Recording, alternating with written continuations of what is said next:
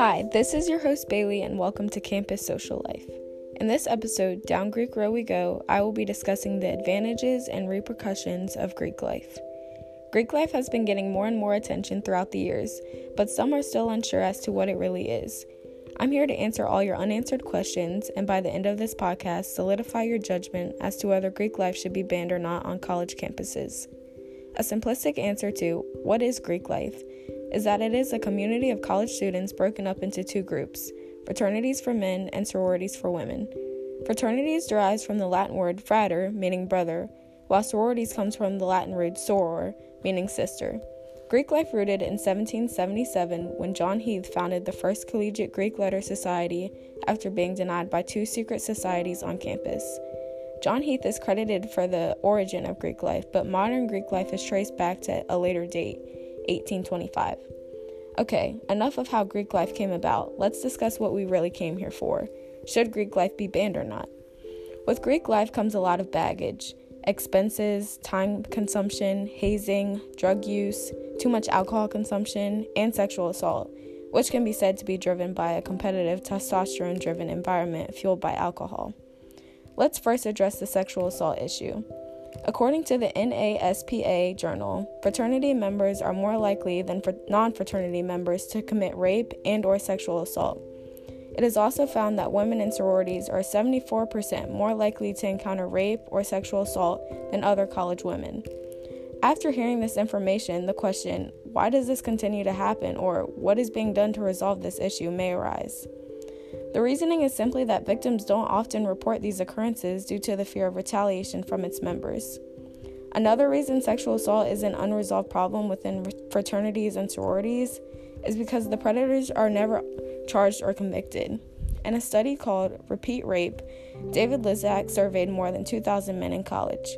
Out of that 2,000, about 6%, or 120 men, admitted to committing rape before and are repeat offenders due to lack of consequences. David Lizak also recorded a reenacted interview transcript with a fraternity member. This specific member explained how he and his frat brothers would get freshman girls to come to their parties. They were the easiest, like they didn't know the ropes. They were easy prey, said the fraternity member. They would get these underage girls drunk with special punch full of hard alcohol, then take them to designated rooms in the frat house to have sex. Sexual assault within Greek life is a horrid problem, but it is seen as a norm, or the culture.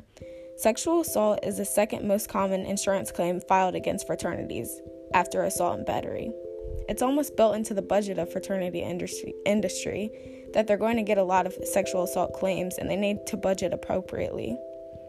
It can be said that this reason alone, Greek life should be banned, but unfortunately, there's many more cons that play into potentially banning Greek life. Another issue when it comes to Greek life is the alcohol and drug use.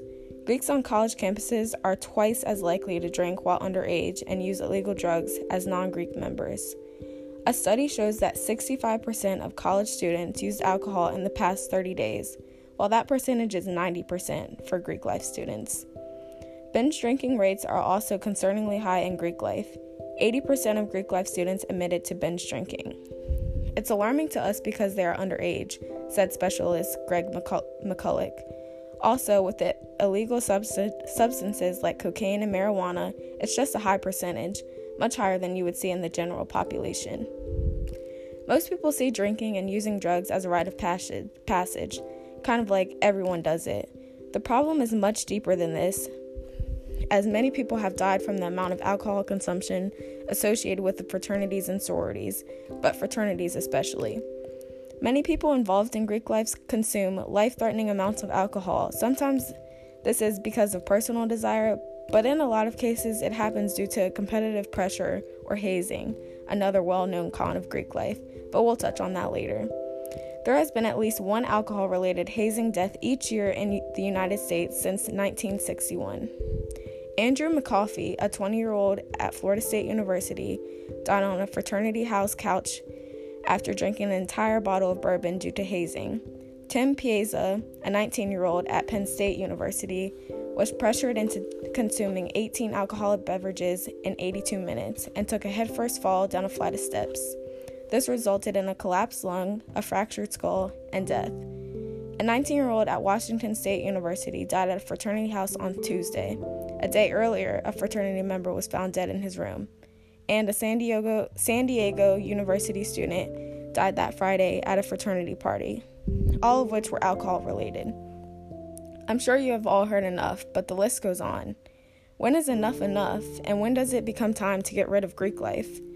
Once again, the problems don't stop here. I mentioned hazing earlier, so let's quickly get a better understanding of that.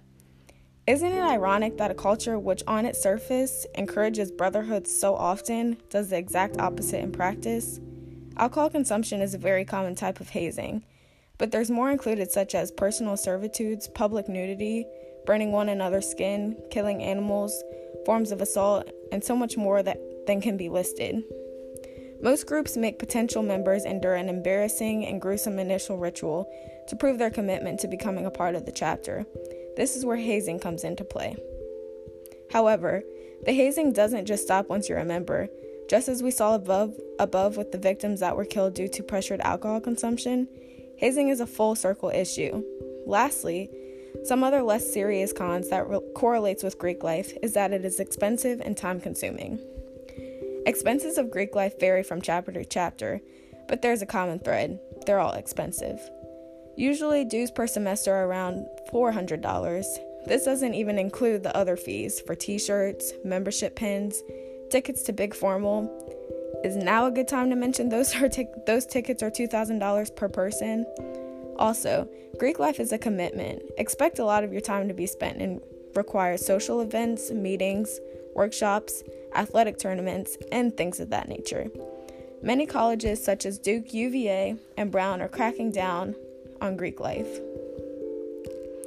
misconduct by banning certain chapters. Activists have pressed in recent years to end Greek life at colleges after a slew of sexual assault and binge drinking cases linked to frat parties. Despite this, no college campus has banned Greek life as a whole. As these issues continue to occur, even with some chapters being banned, it's apparent that enough is not being done. Between 2008 and 2018, there has been an average of 4.9 hazing deaths per calendar year. There have also been several hazing deaths traced back to Greek life in the 2019 through 2020 school year. Don't get me wrong, there's most definitely some good things that come out of Greek life. Being in a fraternity has opened doors for me that I wouldn't have been able to open myself. When I went in for an important interview, the person interviewing me was from the same fraternity, just before my time. This immediately created conversation, a connection, and a secured job spot. I'm forever grateful for my fraternity, said my uncle, a member of Alpha Sigma Phi. Another special thing that comes out of Greek life is long life, brothers and sisters. My mom and her two closest friends are perfect examples of this.